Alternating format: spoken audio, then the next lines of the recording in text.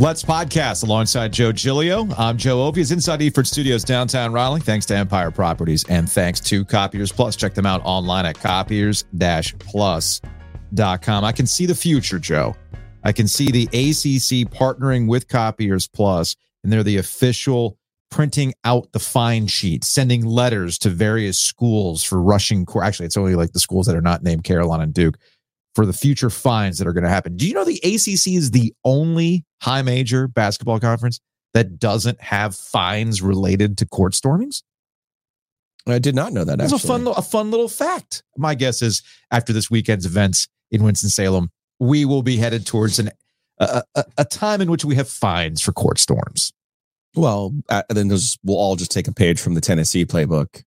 Because remember, they'll do like a GoFundMe to pay for the 50,000 or 100,000 or whatever number they're up to. Because it's like, I think it's like 100,000. We just beat Alabama in football. Yeah. It's like, go fuck yourself. Here's your money. Like, no shit, guys. It's a real deterrent. It really is a badge of honor at that point. Right. And that's kind of where we're at with the discourse from Saturday's game with Wake Forest beating Duke. Your Deeks, Joe? My Deeks. Your Deeks beating the Blue Devils. It's like, oh, we got to ban this. What are you going to do? XYZ. There's really not much you can do other than prepare for these types of things to happen. And it happens to Duke a lot. Our friend Brett Strelo, who used to cover triangle basketball for the Fayetteville Observer, used to have a court storm tracker for Duke. And he retired it when Coach K retired. But during that time when he started it, 58 of Duke's 80 road losses from 1996 through 2022, now not counting the COVID year, with almost no fans, meant that 72.5% of the time students rushed the court. And he's got the full list of times where it happened and where it didn't happen. You see NC State there a lot of times. But what's wild about this is when you put this in context, the amount of times that students have rushed the court after beating Duke, how many actual incidents have occurred? It's a very low percentage. It just so happens, shout out to Roll Pack Forever. I was going to say, we got a famous one here. There's a very famous one from 10 years ago. Yes, Roll Pack Forever. Don't get me wrong on this. But the issue is that we've had two high-profile incidents, one with Caitlin Clark and now one with Duke, which is always high-profile with Cal Filipowski, which leads to the great discourse in the sky about what to do next, Joe. Yeah, I mean, I'm just going to pretend we're not even going to have that discourse because too many other things happen this weekend. Yeah. So I have nothing to add. Like, right. Yeah. Like sunshine is good. Paying your taxes is bad. Like eating is good. You know, what do you really want me to tell you here? When it comes to this, that I can add anything. I can't add anything to John Shire. I get it. Feels it deep.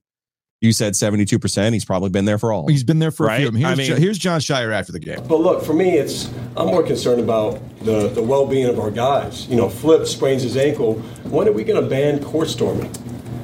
Like, when are we going to ban that? Like, how many times does a player have to get into something where they get punched or they get pushed or they get taunted right in their face? And it's a dangerous thing. And I don't want that to take away from the game that Wake played. And I'm telling you, I don't even think it was, did the buzzer go off and all of a sudden fans are at half court? You know, and I'm with Steve, and I turn and I see Flip is just surrounded by students, and he's limping off. We're carrying him off the court. What sense does that make? Big thanks to Ethan Hyman over at the News and Observer for pulling that clip and putting this little photo montage together as Cal Filipowski tries to explain what happened there at the end. I mean, just like any other upset game where, you know, the fans rush the court, just, you know, all hell goes crazy, and, you know, just trying to get my way off the court, and, you know, you've got these crazy college students just doing whatever they want. And yeah, no, it was my knee. I felt a bunch of hits on my body. So I absolutely feel like it was personal, you know, intentional for sure. You know, like I said, there's no reason where they see a big guy like me trying to work my way up the court and they can't just work around me. You know, there's no excuse for that. So that's Cal Filipowski again. Big thanks to Ethan Hyman and Steve Wiseman over at the News and Observer for pulling that.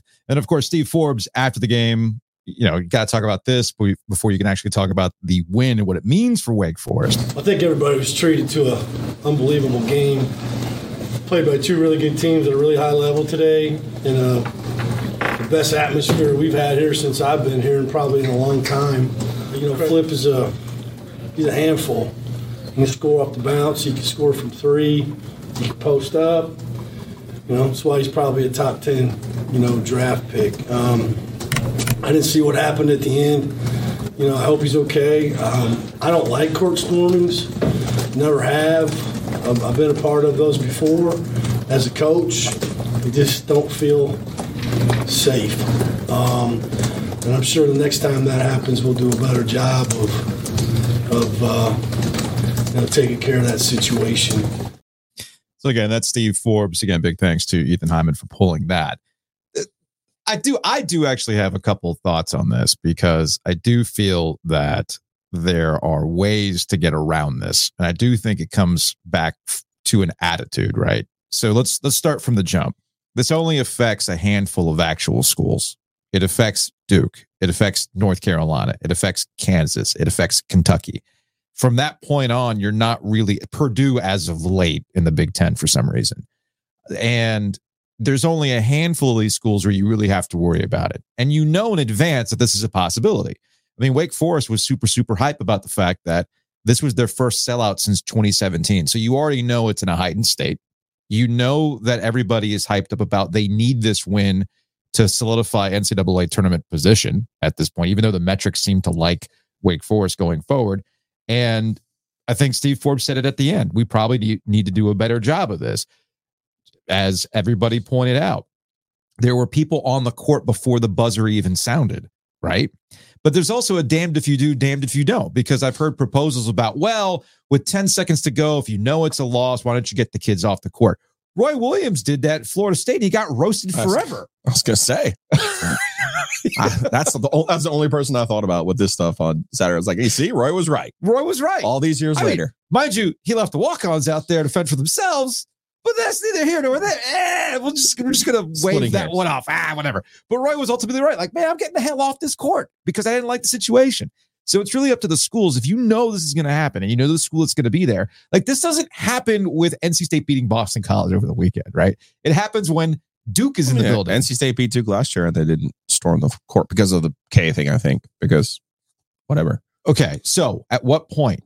I think if you're number one, you're in the top 10, your team wins, like, emotional release there, right? This was symbolic for the Steve Forbes era. Yes.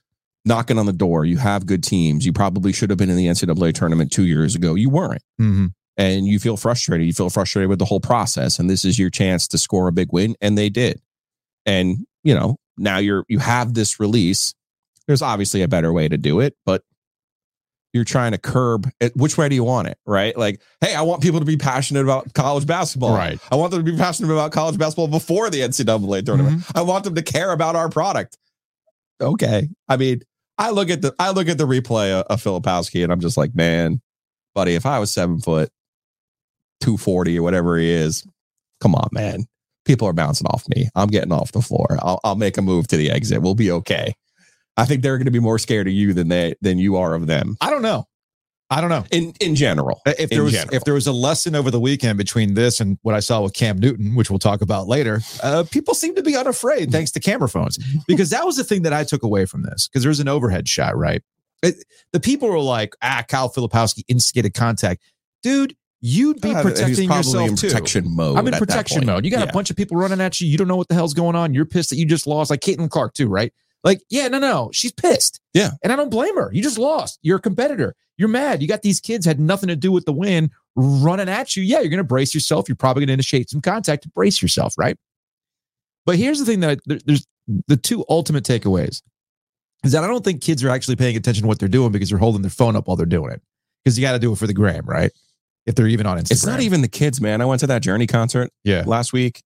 I could not tell you how disappointed I was that everybody and their mother, everyone who had at least 10 years on me had their phones out. And I'm like, can't you just maybe listen to and enjoy?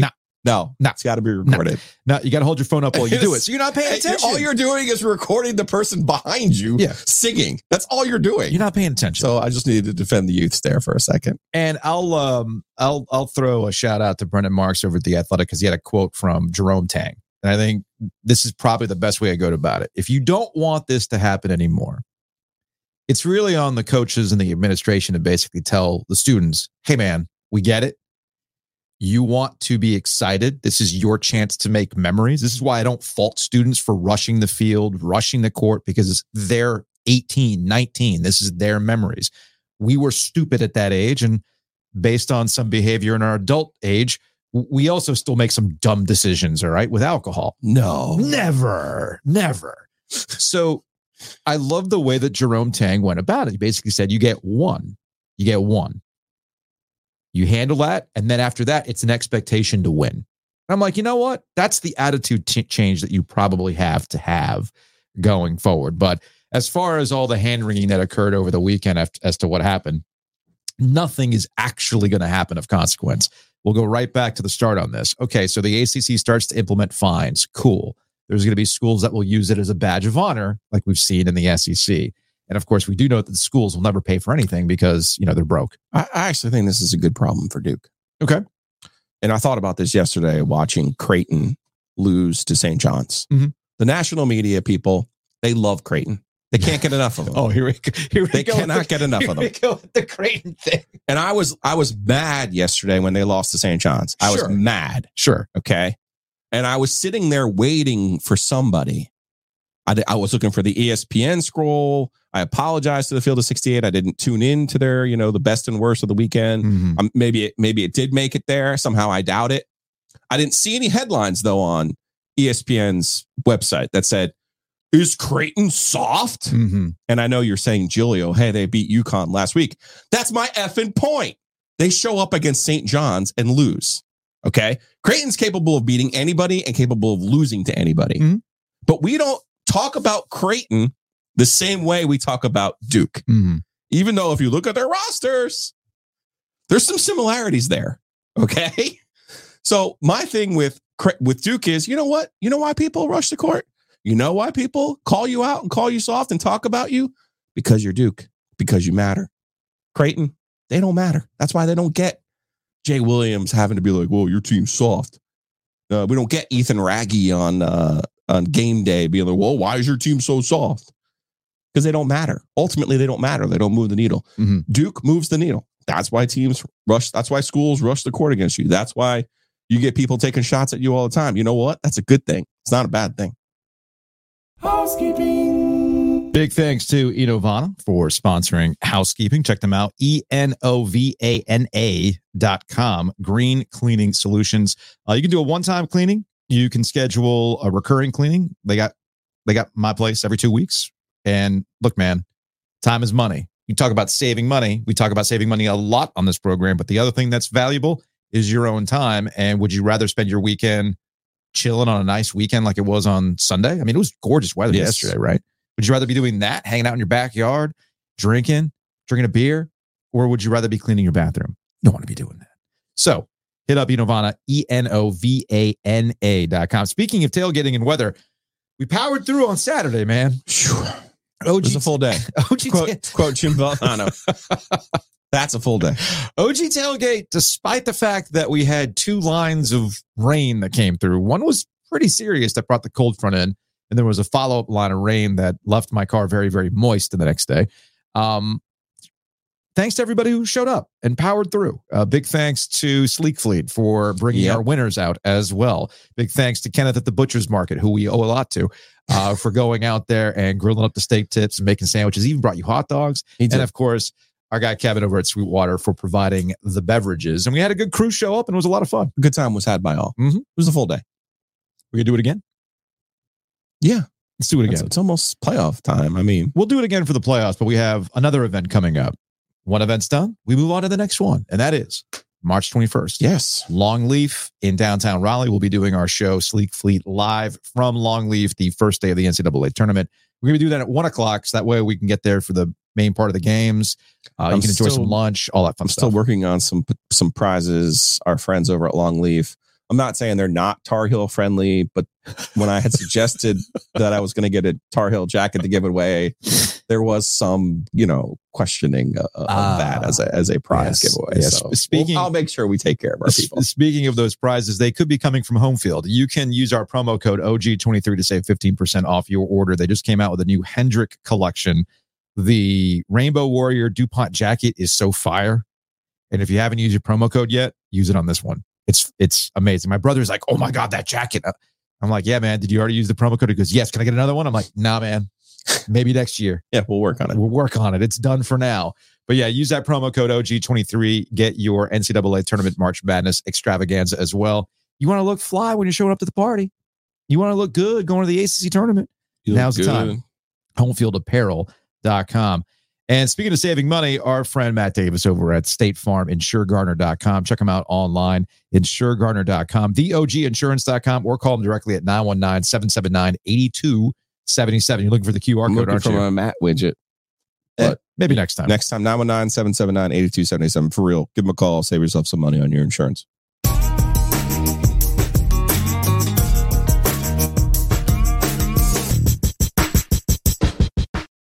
All right, let's talk about actual basketball, shall we?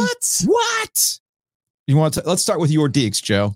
I think people have finally started to see the talent on the court, and it's finally coming together and stacking some very important wins. Throw the Duke win on top of some blowout wins they've had. It has manipulated the net to put them in, I think, the top 25 last time I checked. It changes day to day. But it's interesting that Wake, with this win, and also being somewhat of a metrics darling at this point, Steve Forbes will still tell you we still have work to do. That's where we are right now with the ACC. I mean, I agree. And I meant to call Bubba Cunningham this weekend. He's officially on, like, he can't text me back because it's public record type mode. But I need to figure out, like, exactly what you guys don't have, like, a Telegram or a Signal or something like that? Probably need one of those. But no, I'm genuinely curious about, like, what actually is said in the selection committee room. And he was the head of the selection committee last year for the NCAA men's basketball tournament. And I really feel like there's a shift that people aren't paying attention to. We're getting so caught up in quads. We're getting so caught up in the net. And we're getting so caught up in metrics. And I have no doubt that they're discussed. Mm-hmm. But I think ultimately when you're on the board, when your team is discussed compared to somebody else, they want to know, who did you beat who's in this tournament? Yeah. Who did you beat? You know, because you could have a quad win over Penn State, right? Quad 1 win over Penn State on the road in the Big Ten because of scheduling nonsense. Same with the Big 12. Like, you go to the worst team in the Big 12 and it becomes a quad 1 win. Yeah, they're all quad 1 opportunities because of the way the season does it went. matter? No. Right? Yeah, I don't know. So I think ultimately there's a conversation to be had of who did you beat that's in this field? And obviously Duke is going to be in the field. I still think Virginia is going to be in the field. Mm-hmm. Wake Forest has wins over those teams. That's what ultimately is going to help you. Florida is going to need to do a little bit of work to get there, but I think it's still a good win for them, for Wake. Here's the thing about Wake. They're still not even there yet. I know. You know what I mean? Like Monsanto, as we saw him in Durham in the most recent trip over here, he's playing on one leg. He's trying to help him, and he is a shooter. But there's a game, like, you know how Klay Thompson every NBA Finals has a game where he goes for 40, and you're like, oh, yeah. What the hell was that? Right. Monsanto has one of those games in them, and I promise you it'll be in DC. Mm-hmm. Salas obviously figuring out he's the bus driver, but, you know, Carr, Hildreth. Hey, Carr hit a big shot. I did not think that Reed was particularly great in this game. Obviously, he's had some foul trouble in the games against Duke, but they're really good. Their roster, I'll just keep saying it, they have the best roster in the ACC. They do. And I saw that your conversation with one of our friends on Twitter was like, well, this now eliminates Steve Forbes from being the coach of the year. Yeah, right. It does. Yes. That's fine. Yeah. But I'm just telling you, when you look at the parts, you're like, oh, that guy's good. You're like, yeah. It's incumbent upon them, though, to learn and to figure out how the pieces fit together and how the best way that they have to play to win. Hildreth, I think, had 5 shots in this game. Mm-hmm. That's your sweet spot, my friend. Yes. That's your sweet spot. You know, it's interesting. We bring up Steve Forbes and the talent and everything else. And I was having this conversation with a couple of people about, you know, what do you root for? Or like, what is this thing that you want for the podcast? It's the same thing that would happen when we did radio. Like, it's like, well, you clearly want this to happen. I'm like, look, y'all, I just want whatever makes the show interesting. And there's one consistency throughout that, is that when it comes to basketball and the Big Four, when all 4 are running hot, it makes everything better. Everything gets elevated. And the missing piece there has been Wake Forest for a good chunk of time. We get caught up in state. Will they? Won't they? Is this the right coach? Will they make the NCAA tournament? What's going on? NC State stuff, blah, blah, blah, blah, blah. But for a variety of reasons, we don't talk enough about Wake. And you and I were joking about this before we hit record. In a season that's been based on vibes more than anything else, the vibe around Wake Forest has gone in an upward trajectory. And the reason why is because Steve Forbes is the type of coach that the ACC needs. Not just because I think he's a good coach, but he's also the kind of coach that's willing to mix it up and be a personality. When John Shire touts Wake Forest as a tournament team, he's doing his job. It's the same thing that Mike Krzyzewski would do, talking about, we're a really good league. The ACC is tough. I know what the metrics might say, but this is a tough group, blah, blah, blah, blah, blah. It wasn't a terrible coach. I need work on it. But Shire's kind of doing the same thing, but unfortunately, Shire just hasn't earned that level yet where people are going, oh, okay, here's what John Shire has to say. So in order to really break through, you got to be somebody like Steve Forbes that's willing to mix it up.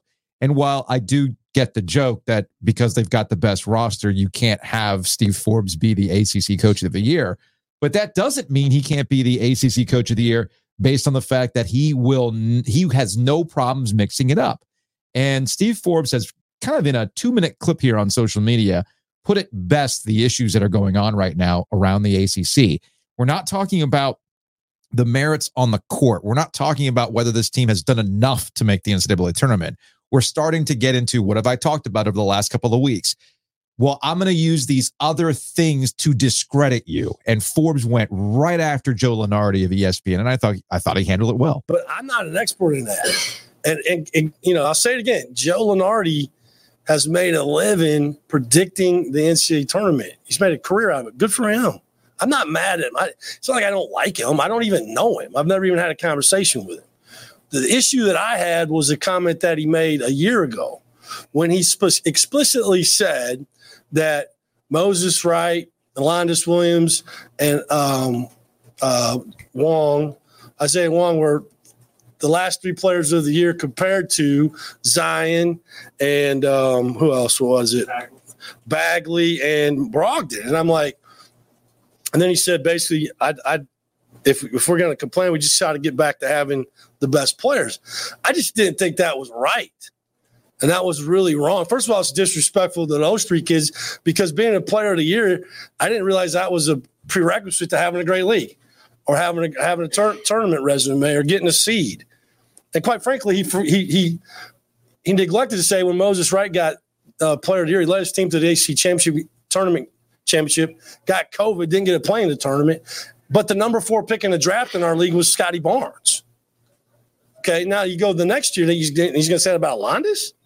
When Paolo Banchero was the number 1 pick in the draft. We had 3 first-team NBA picks that made second-team All-ACC. Wesley, LaRavia for us, and Wendell Moore. Then we had a third-team All-ACC player, Mark Williams, who was a first-round pick, and we had another ACC player that didn't even make All-League that was a first-round pick. A.J. Griffin. We had 2 teams playing the Final Four, 1 team playing the Elite 8, and 1 team play for the national championship. That's not a down league. And that was a disrespectful thing to say. And to say it about Wong, this guy led his team to the Final Four and was a second-round pick. Malcolm Brogdon was a second-round pick. He didn't lead his team to the Final Four. So I was upset about that, not about bracketology. So there's Steve Forbes, Wake Forest head coach. More of that. There's one thing you and I have learned about Steve Forbes. He's extremely online. Oh. And he has the time. Yeah. He has the time. And he has no problem. And I like what he did there because he's pointing out the real issue when we talk about the ACC, bracketology, and everything else. For whatever reason, the likes of Joe Lunardi have convinced themselves it's not enough to point out the metrics. Like, oh, well, look at KenPom. Look at RPI. Look at your strength of record. XYZ. Fine. The numbers are the numbers. And we can get into we can debate the merits of those numbers all day. But when you double down and try to make these points and you end up becoming personal, which is what Joe Lunardi has done, then I don't fault Steve Forbes for coming back at him like he did over the weekend.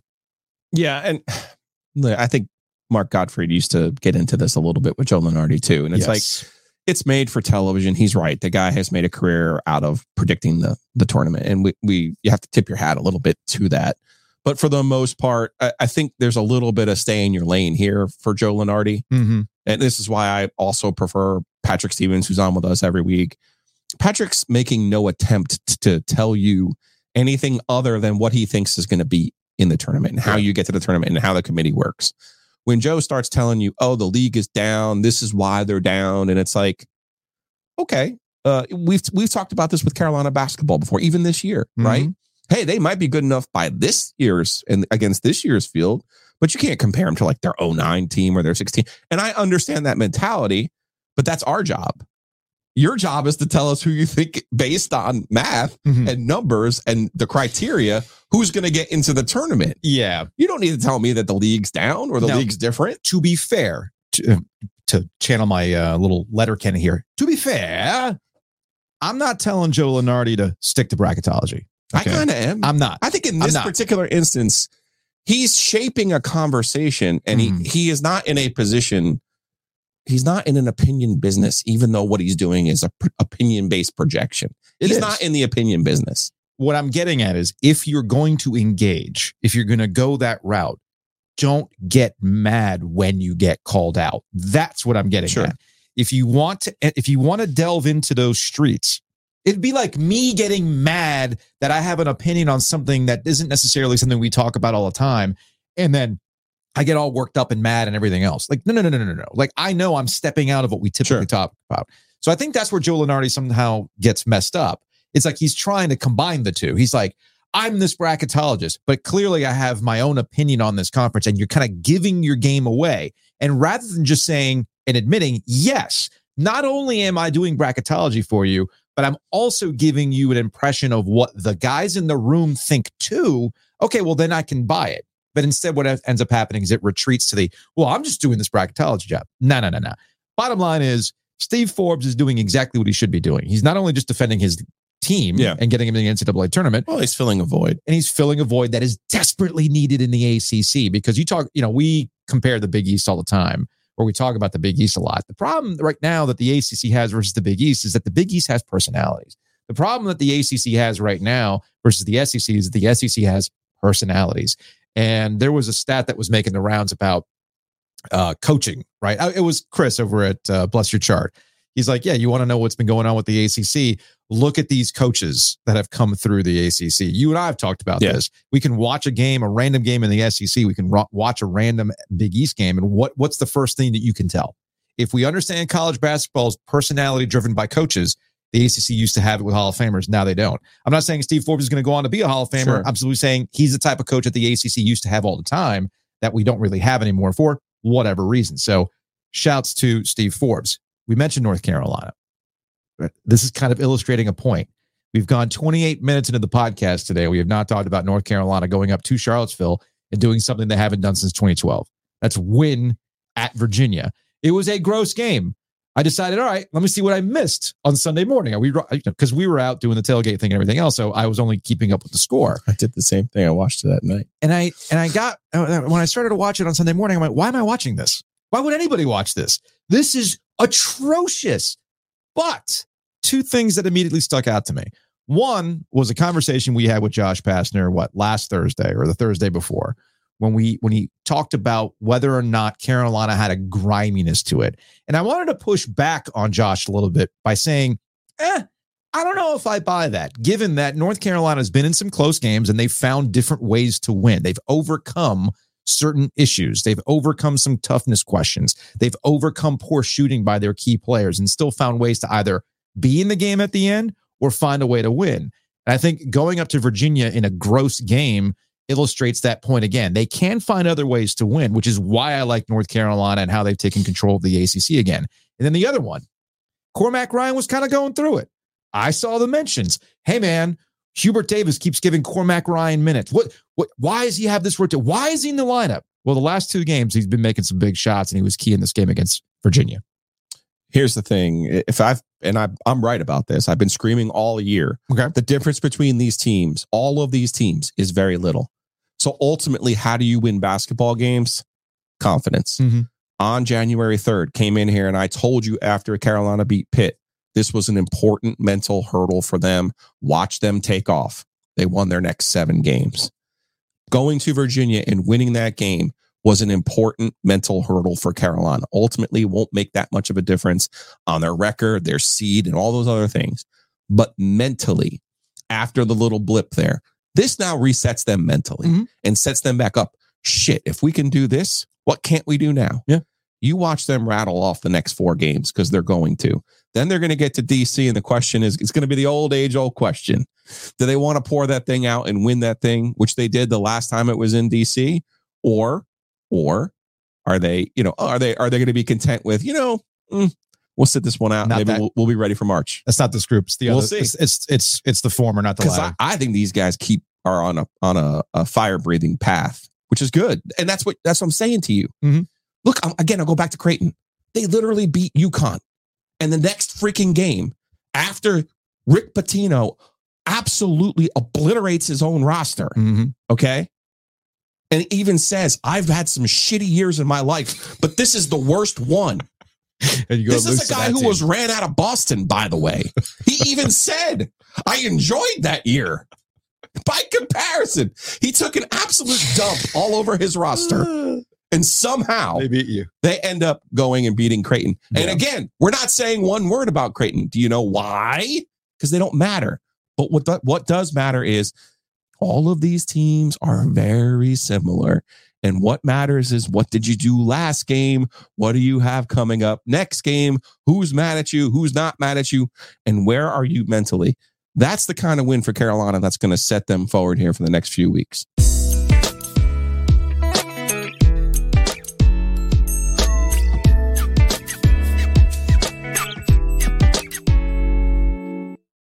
Big thanks to Hometown Realty for sponsoring Ovia's and Giglio. Check them out online, myhtr.com. I've actually started to pay attention to this. I've seen the for sale signs go up. Interest rates have slowly come back down to earth a little bit. They're not crazy high. People are interested in possibly selling their home or buying a new home. Well, get in front of the frenzy, myhtr.com. Get in front of the frenzy, get in front of that new construction too. Because there is still some affordable housing here in Raleigh. I know it's hard to believe, but your best chance of getting those affordable places and getting into that new construction and getting those incentives is to go through Hometown Realty. It's myhtr.com. Buy, sell, calculate. You just bought, you just sold, maybe you actually refinanced. Whitaker and Hamer, check them out. wh.lawyer. Again, that's wh.lawyer. We are getting ready to go to DC for the NCAA for the ACC tournament. I think I'm driving, so I don't think I have to worry about having Whitaker and Hamer on speed dial just in case. Yeah. But if there's a change and you end up driving, well, you know who to call. No, we're not. That's not going to happen. I'm smart enough to know what I don't know. And Whitaker and Hamer can help you. If they're smart enough to have the world's greatest URL, they're smart enough to help you with all your legal needs. It's wh.lawyer.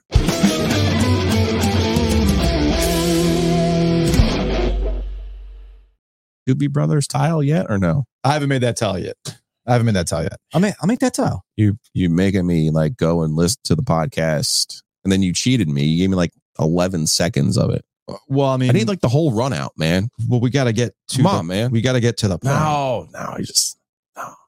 I'll just send you the audio file from Ryan if you vibe. Speaking of vibe, it's the theme of the show today. I got bars. And what did you expect to happen? Right. And there was a 7-on-7 tournament over the weekend, and Cam Newton. Oh, I'm like, what did I miss? Cam Newton is big into the 7-on-7. He likes to play. He's got his team. Yeah. He's got all that stuff, and he's elevating the kids and makes time for the kids and everything else. But a fight broke out. Did you see the clip? Mm-hmm. So if you're watching on YouTube, I'll just go ahead and pull up the clip right now. The best part about this is that the clip starts with a guy wearing a shirt, and the back of the shirt says, "This shit personal." I mean, come on. You might take yourself too seriously. Dude, it's a 7-on-7 tournament. This shit just maybe personal. And this clip went viral from a guy named Van Man 1000. And he says, Cam Newton fighting the TSP dudes. Now, my first question was, who the hell are the TSP dudes? This shit personal. It's apparently it's TSP. This shit personal. Top Sports Performance is the name of the 7-on-7 group. Okay. That's the name of the group. But yes, TSP could also stand for that. So if you're watching on YouTube, Cam's got his hat on. I see the hat. How do you miss him? You can't miss him. The Cam is okay. All right. Hard pause here. If you're watching on YouTube. Wait, how do we magically get a second camera angle? I know, right? Where's like edit? So if you're watching on YouTube, like a Reels and I'm trying to explain this for the podcast audience. Cam's got one guy trying to hold him back. He's got this other dude by the neck. And then it continues as he's putting another guy in a headlock while tossing the guy who he's grabbing the neck. And then another dude comes up to just punch Cam in the face. Cam is not phased. He's being held back by his whoever his crew is. The hat never comes off. No. Folks. That cop is a tank, by the way. Right? Because all of them are just bouncing off Cam. Do you want to know what a game changer is? Yeah. That's a game changer. All right. You know, that's all the debate all the season long. Oh, game changer versus a game manager. The man just illustrated for you at a fight at a 7-on-7 tournament that's what he's talking about. That is a game changer. Come get this, Brock Purdy. You could never. You could never do that. So, of course, I get down to the YouTube rabbit hole, the social media rabbit hole. Who are these guys? XYZ. And apparently the guy who was involved dissed Cam before the event or after the event, after I guess his team had beaten Cam's team. This is what he was saying. Hey, John. Hey, man, I'm going to say it. They can't hide the film now. You know what I'm saying? That 3 times. You know what I'm saying? Y'all not throwing that, none throwing that Atlanta hero quarterback. Just cannot beat me. He can actually. You mean you might beat him on the field, but he's literally beating you right there. And we'll close this part of the conversation by bringing up this blurb from our friend Darren Gant, Panthers.com, who has covered Cam for a very, very long time and brought this to our attention once again. It's very important. This man, Cam, was once hit by a dump truck, broke his back, and 11 days later ran for a touchdown, threw one, and beat the Browns. What did you think you were going to do to him, Youngblood? I can't really put it any better than that from what our friend Darren Gant said in relation to that Cam Newton video. Just, I could watch. There was so much going on in all of that. But why anybody thought they could step to Cam, love it. Next topic, please. Now, speaking of the Carolina Panthers, Mike K, Charlotte Observer, joining us now on the Heister Automotive Group hotline. Happy Combine Week, Mike. Are you hype? Trying to get there. Yeah, Trying to make this shiz personal. You know what I mean? I'm trying to get there. But it's been a weird month for me, and it's, as you guys know, and it's also been kind of a weird month for the Panthers, kind of listless. So, we're going to get to talk to Dan Morgan and Dave Canales on Tuesday. Mm-hmm. Yippee! That's why I wanted to talk to you, honestly. There's the Dan Morgan portion of this going into the combine. I know you recently wrote about this for the Charlotte Observer, and we can talk about that. But I think the way you just helped us intro this part of the conversation, it is listless, right? I guess because of the draft picks, because of the way last season went. This, here we go again. Oh, David Tepper's still the owner, so what's really going to change? In a way, I almost feel that this is probably a good thing for the Panthers to have this kind of like extremely low profile. Nobody's talking about you. There's no not distraction, but this obsession with the first pick in the draft. Who's it going to be? There is zero attention on the Panthers, and that actually might be good for them. Yeah, I mean, last year it turned out to be a mirage, right? And so now we're kind of in the dunes of like the sand pit. That's the reality, right? Like they're trying to climb out of this hole, and there's no kind of, oh, check out this all-star coaching staff. Check out the big trade that we made, blah, blah, you know what I mean? Then again, the trade was made right after the combine last year, but we're not expecting a huge move right off the bat. I think for them, this needs to be a rebuild in earnest, and the way you do that is kind of not boasting about and not making it very front-facing, and so that's clearly what the Panthers have realized they need to do, which, to your point, I think is probably a positive. I can't wait for ESPN's coverage and for Bill Belichick to tell us what a great premium asset the number 33 pick is. What do you think is the best use of that premium asset, Mike? I mean, I think trade back. I thought trade back last year too, 39. When you have a top 10 pick in the second round, you not only get an entire day to reset your board and kind of study what could potentially happen, but you also have 31 other teams who are doing that.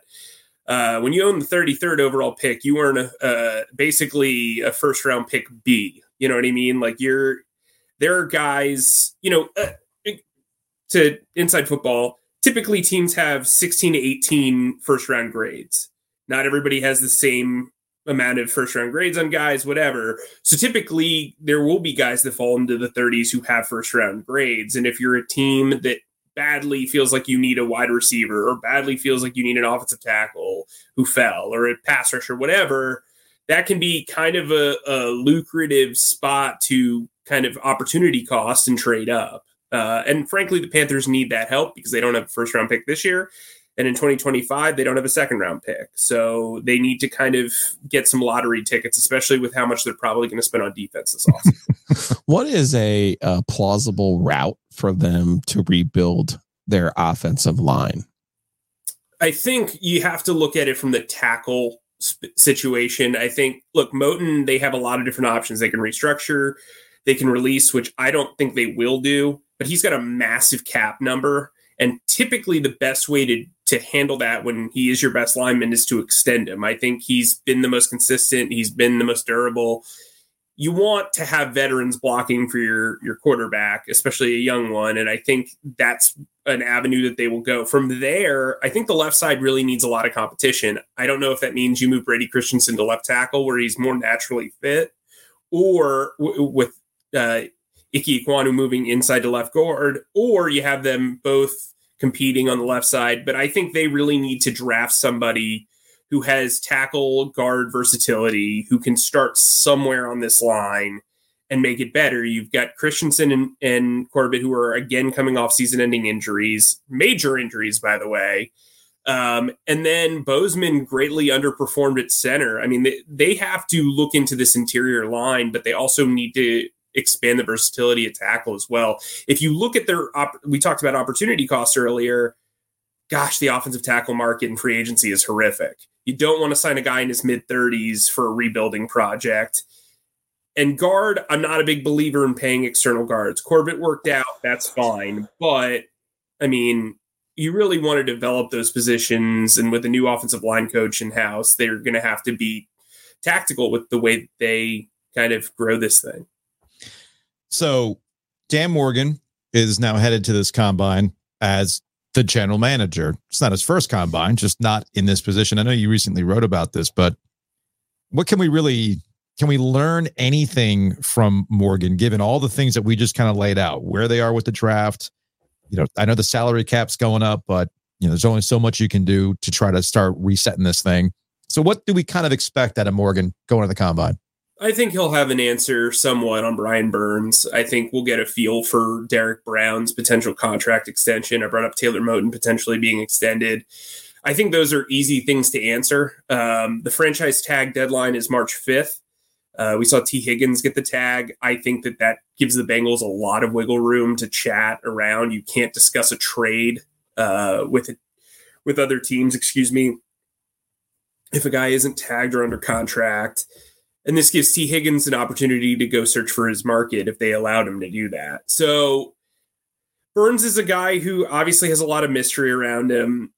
I think they are far apart, just the vibe that I get. And, I think they're going to have to talk at the combine. This is a new regime, technically. And so they're going to have to figure this thing out. But I'm very interested to see, after a guy claimed that he wanted dogs, what he has to say about Burns, Luvu, Brown, and Moton.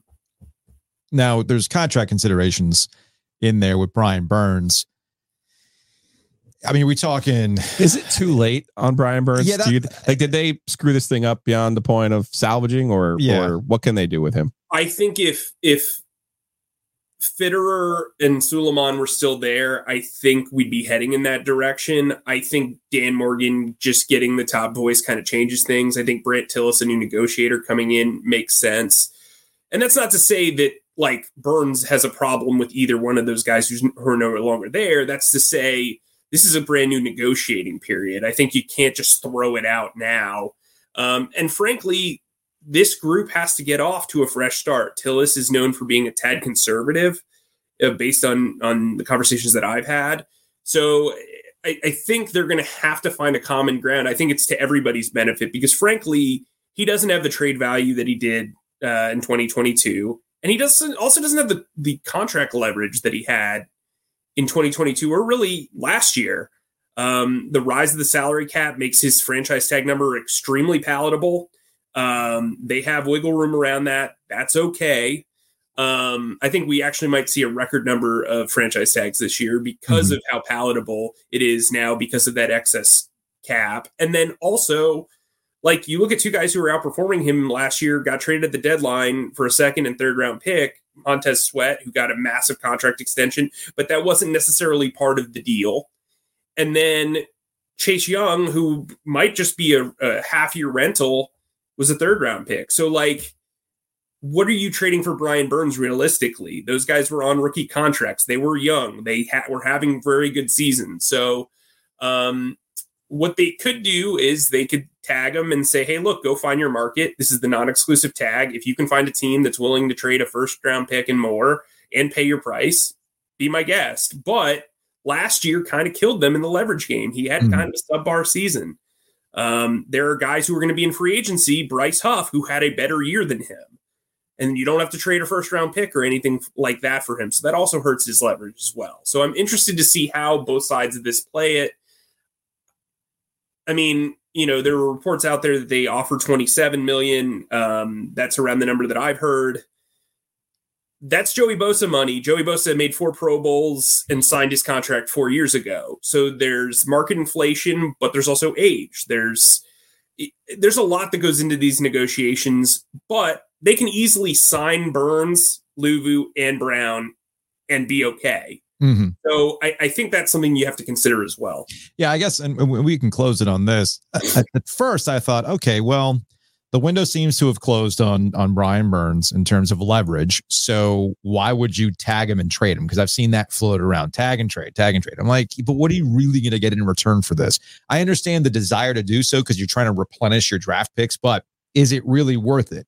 So the question then becomes, what is digestible for the Panthers as the salary cap continues to go up? Because sometimes I'm of the mind of, yeah, you might lose the negotiation when the press release goes out, but these things happen over time. And as things go up, this contract actually might look pretty good in the long run. I always made that argument when it came to Christian McCaffrey when they signed him. Like, yo, that contract will look good in a couple of years.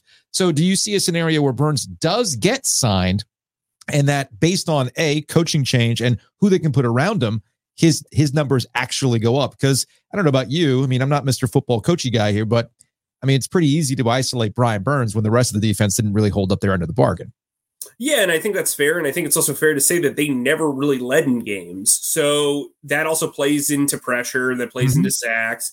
I think he's got a case. Like, I don't think that you should be in the business of letting a top 3 player on your team go.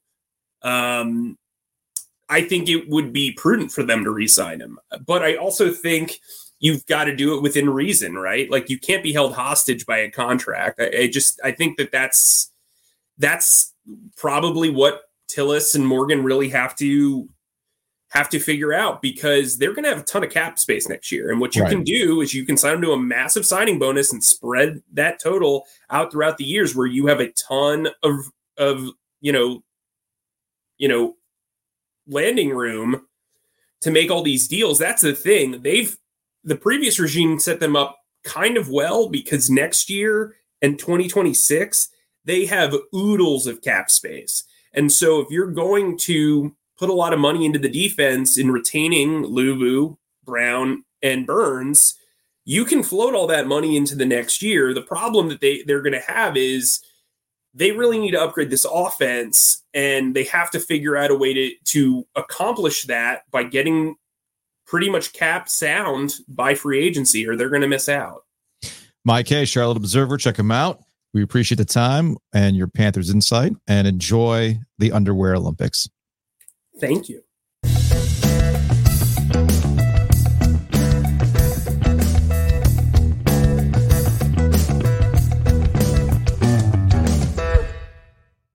Big thanks to Butcher's Market for hanging out with us on Ovies and Giglio from the get-go and helping us with the OG tailgate this past weekend at the Canes game. We'll be doing it again. As usual, Kenneth had something for me that I hadn't had yet. Mm-hmm. The maple chicken. Yeah. Off the charts. I ended up going with the chicken meatballs again yesterday because I was lazy. So I just put it in the oven for 2 hours. Good to go with some spaghetti. And I also had the spinach artichoke dip too to go with that. And that was really, really excellent. One of our listeners put me on to the Italian stuffed chicken. And I saw it at the Butcher's Market there on Falls. There's a lot going on with that chicken. Like there's prosciutto in there. I think there's it's almost like an Italian sandwich inside of a chicken. Ooh. So that was nap time for me. So that's why I didn't get it last night, but it's on the list. It's on the list to get in the future. So again, big thanks to Kenneth at the Butcher's Market for helping us out with the OG tailgate. And of course, big thanks to Breeze Through. Breeze Through is where we meet up for the beer exchange. It's the PNC Arena location. Breeze Through. The Breeze Through the last couple of weeks has come in handy with their coffee because we've been going over to the arena to do some Cane stuff. I was going to say that's been clutch. You had the dark roast the other day. I've never been more jealous in my life. As if I didn't have access. It's right there. But you do too. All of the locations, 17 in the state of North Carolina. Breeze Through's there for you. So check them out. Breeze Through, we appreciate them. Don't forget about the McDee's Through as well. I actually drove past McDee's Through the other day. The Taj McBreeze Through. Yes. I also got some lottery tickets at that location. Didn't win. Sorry. The OG Fortune will have to wait for another round of lottery tickets.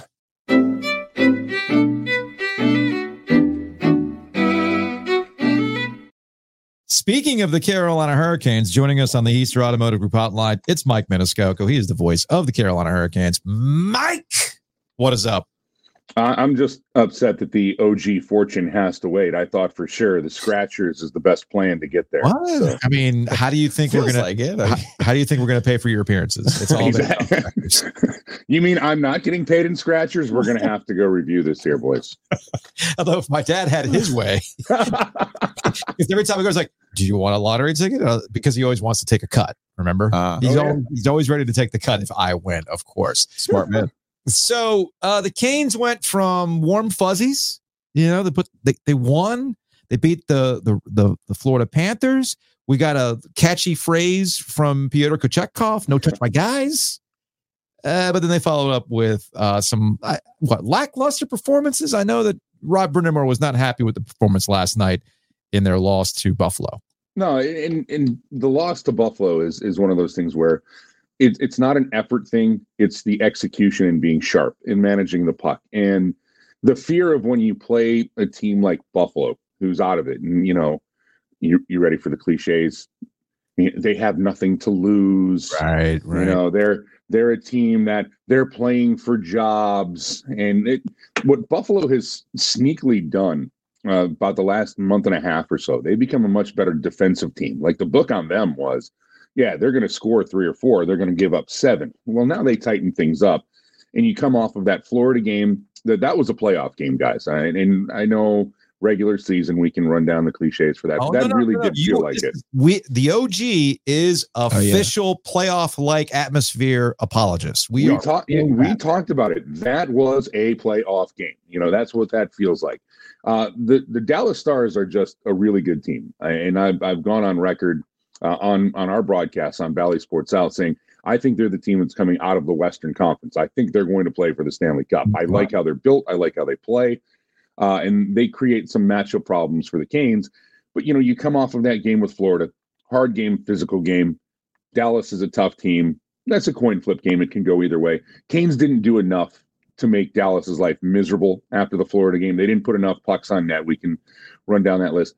The thing about the Sabres game, and this is going to sound like an excuse, you're playing 22 hours after you played 2 really physical games, 2 games in 3 days. Now you're playing 3 and 4. You got a tight turnaround. Don't get into Buffalo till 2 a.m. And, you're human. Are you going to have your best game ever? No, they still had a chance to win. They go to overtime. They go to the shootout. They have their opportunities. Spencer Martin, I don't want to bury the lead.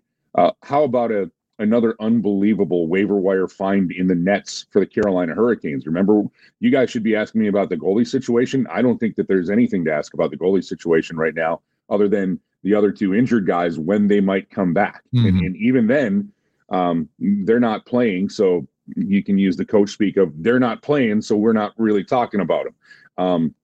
Is it disappointing? Yeah.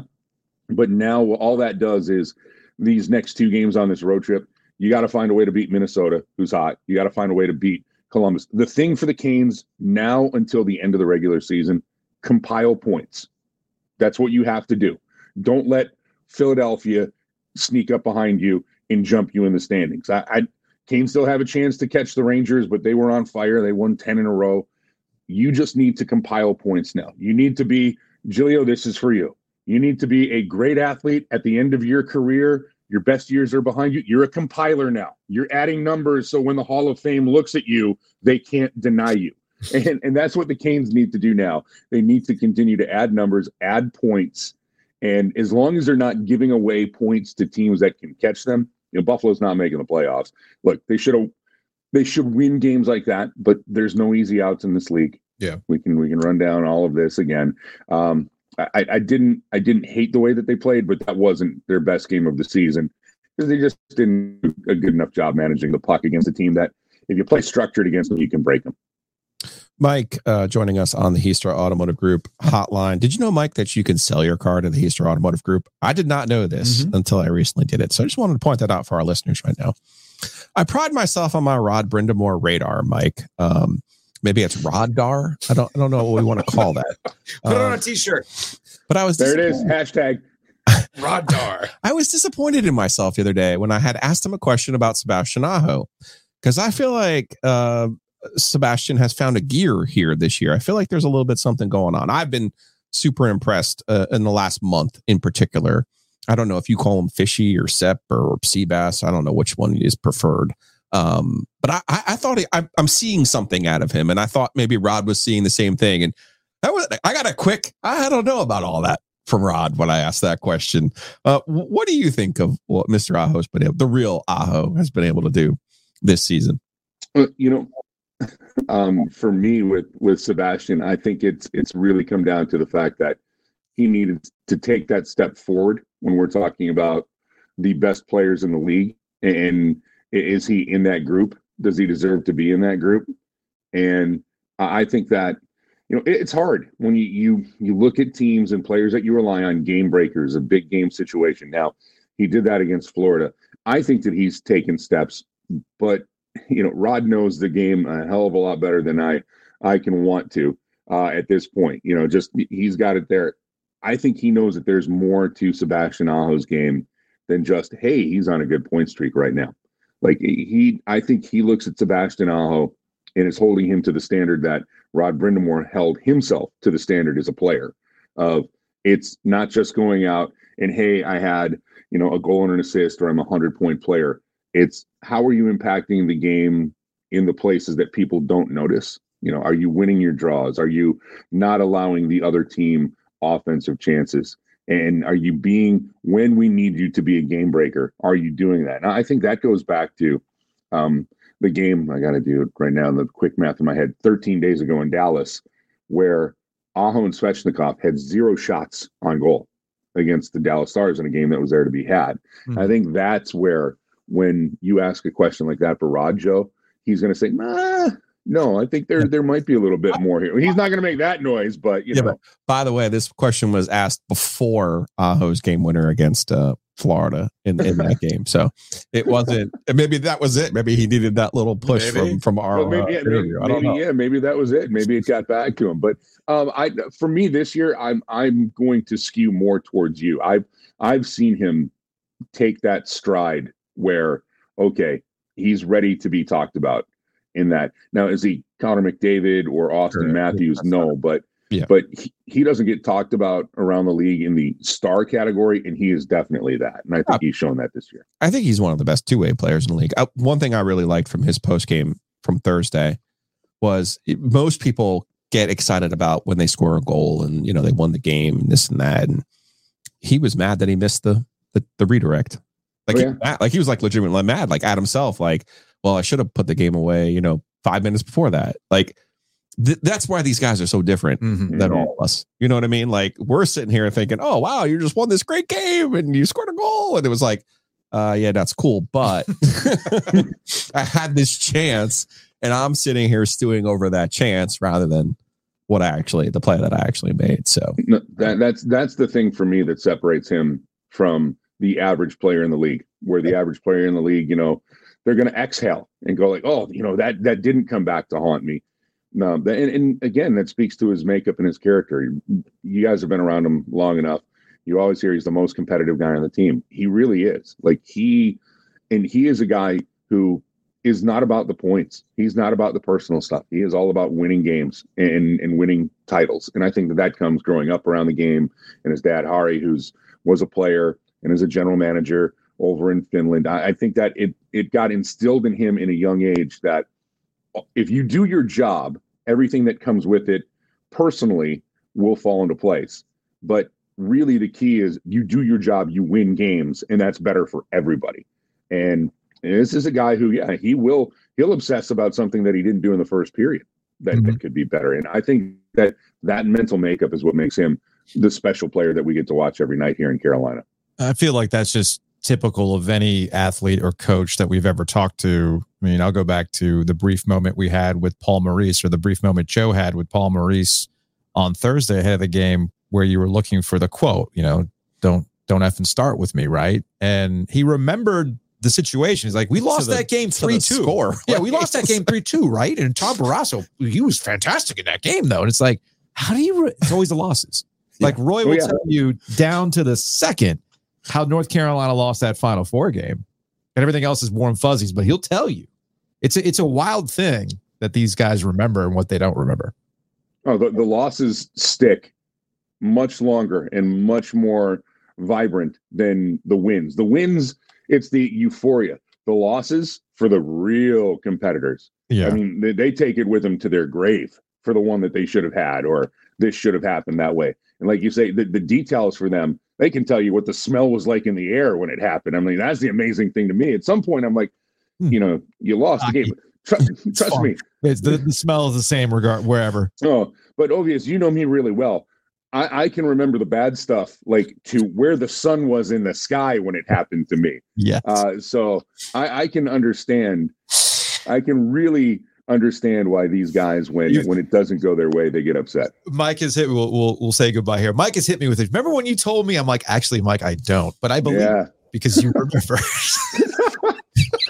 I'm like, I don't remember that, but if only I had the athletic ability, boys, it would be way different. Mike Maniscalco, Bally Sports. All right, man. We'll talk to you later. You got it, guys. Thanks.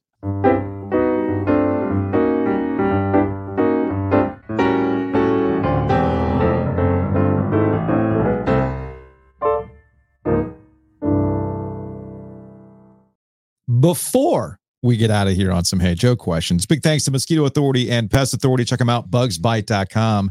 You've noticed that all these streamers are bundling, right? Now you've got Hulu with Paramount and Showtime. You've got Spulu, which is, that's what they're calling it now. ESPN, Fox, and Warner.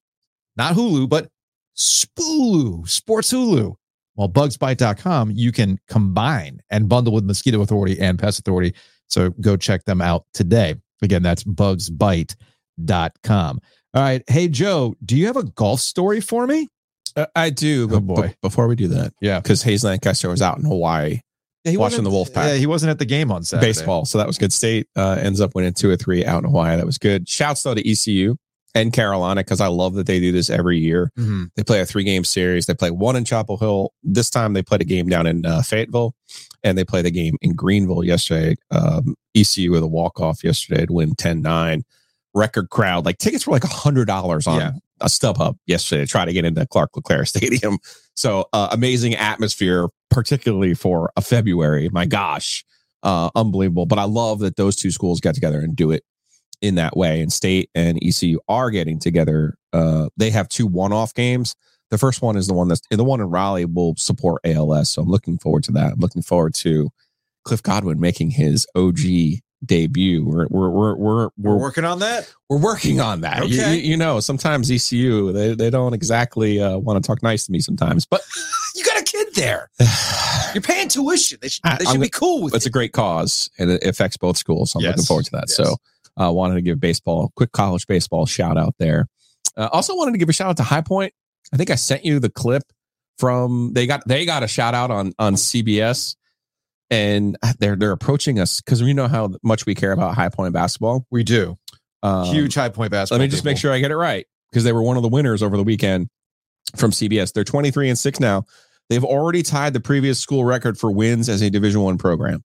So 23-6. Big shouts to the Panthers. You didn't send me that. You sent me some UConn men's basketball. We are the true blue blood. Oh yes. A little shit talk there with Rip Hamilton and Jay Williams. And a Michael McDonald talking about minute by minute. Oh, man. So that's what you said. We need to play that.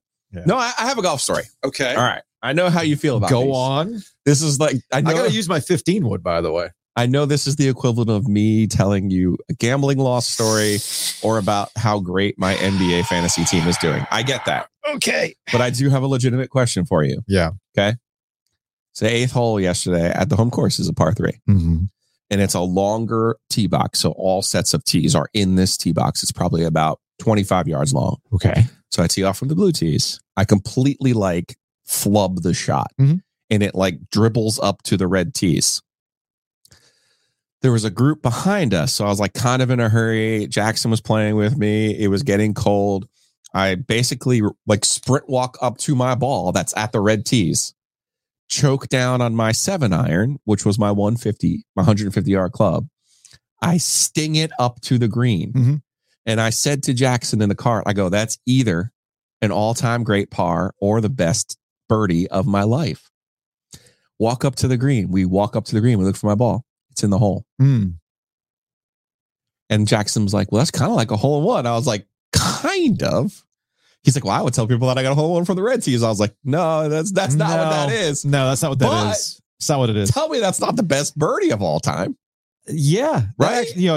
On the level of all-time birdies, yes, given how mad you were at yourself for flubbing, because I know I can envision it.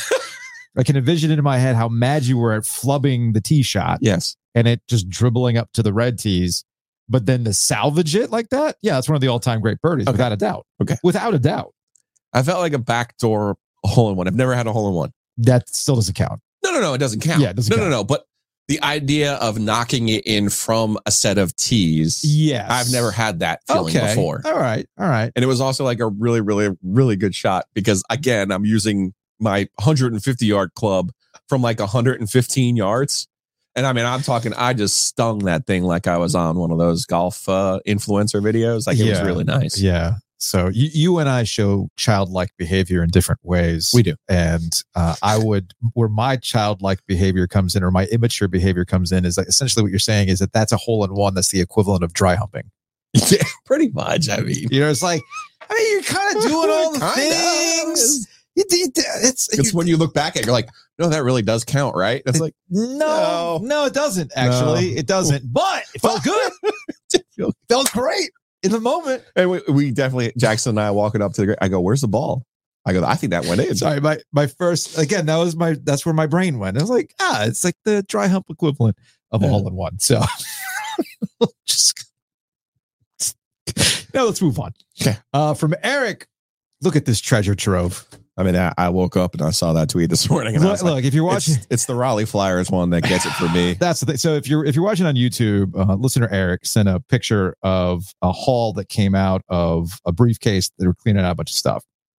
Right off the bat, I want things now. I want things for the studio if he's willing to give them up. The Raleigh Flyers patch is number one because we do have some Cobra stuff. I got this license plate. I just added an autographed when we have somebody third person in studio. An autographed King Cobra mascot picture. Very excited about that. That old 850 The Buzz bumper sticker from that's circa 2002. That's not 2 Stations 1 Cup yet. No, that's circa 2002 time frame. There's one of those still in the Cary Iceplex, the Cary Ice House. That's in the DJ booth. I love that. The ice caps puck and stick. That's also really good too. What do we have? A Bulls and a Mudcats? We got Bulls bats, mini bat, and a mini Louisville Slugger Mudcats. And of course, I'll know. What's the hockey stick? Is it Ice Caps? That's an Ice Caps hockey stick. Oh, wow. I want these things. The Ice Caps hockey stick. We could probably dip into the OG budget for those two things if Eric wants to negotiate with us. What is an offensive specialist, by the way? Aaron Bailey. Oh, you don't remember? I don't remember that. Was it 4-on-4 or 5-on-5? So that made you an offensive specialist? Well, you weren't really a receiver. You weren't really a running back. Yeah, good point. You were a specialist. Good point. And from JB, since because guys had to play two ways too. That's right. There was like a designation. Right. That's right. Since y'all are old soda aficionados, look at these bad boys we found in my grandmother's shed while cleaning it out. This is a beaut of a Pepsi. It's like some strange North Carolina anniversary thing, probably from 1976, I'm guessing. And then there's also this what is this from? 1976 Farm Fest, a Dr. Pepper commemorative bottle. Wow, I'm in. Let's go. JP, if you want to negotiate when it comes to that North Carolina Pepsi, I'm all in for that one. All right, that's going to wrap it up for today's show. Tomorrow, Chip Patterson, CBS Sports, is going to hang out in studio with us as apparently the Big Ten and the SEC want more. Nothing nefarious is going on with the Big Ten and the SEC. I trust them to do the right thing as they want more with the college football playoff. So Chip's going to help us find a better way to make the college football playoff work. And Wes Durham's going to drop on by because he had a very, very cool sit-down event with Mike Krzyzewski and Roy Williams that's going to air on the 28th. So we'll talk to him about how that all came about. Will be a lot of fun, and we'll see you then.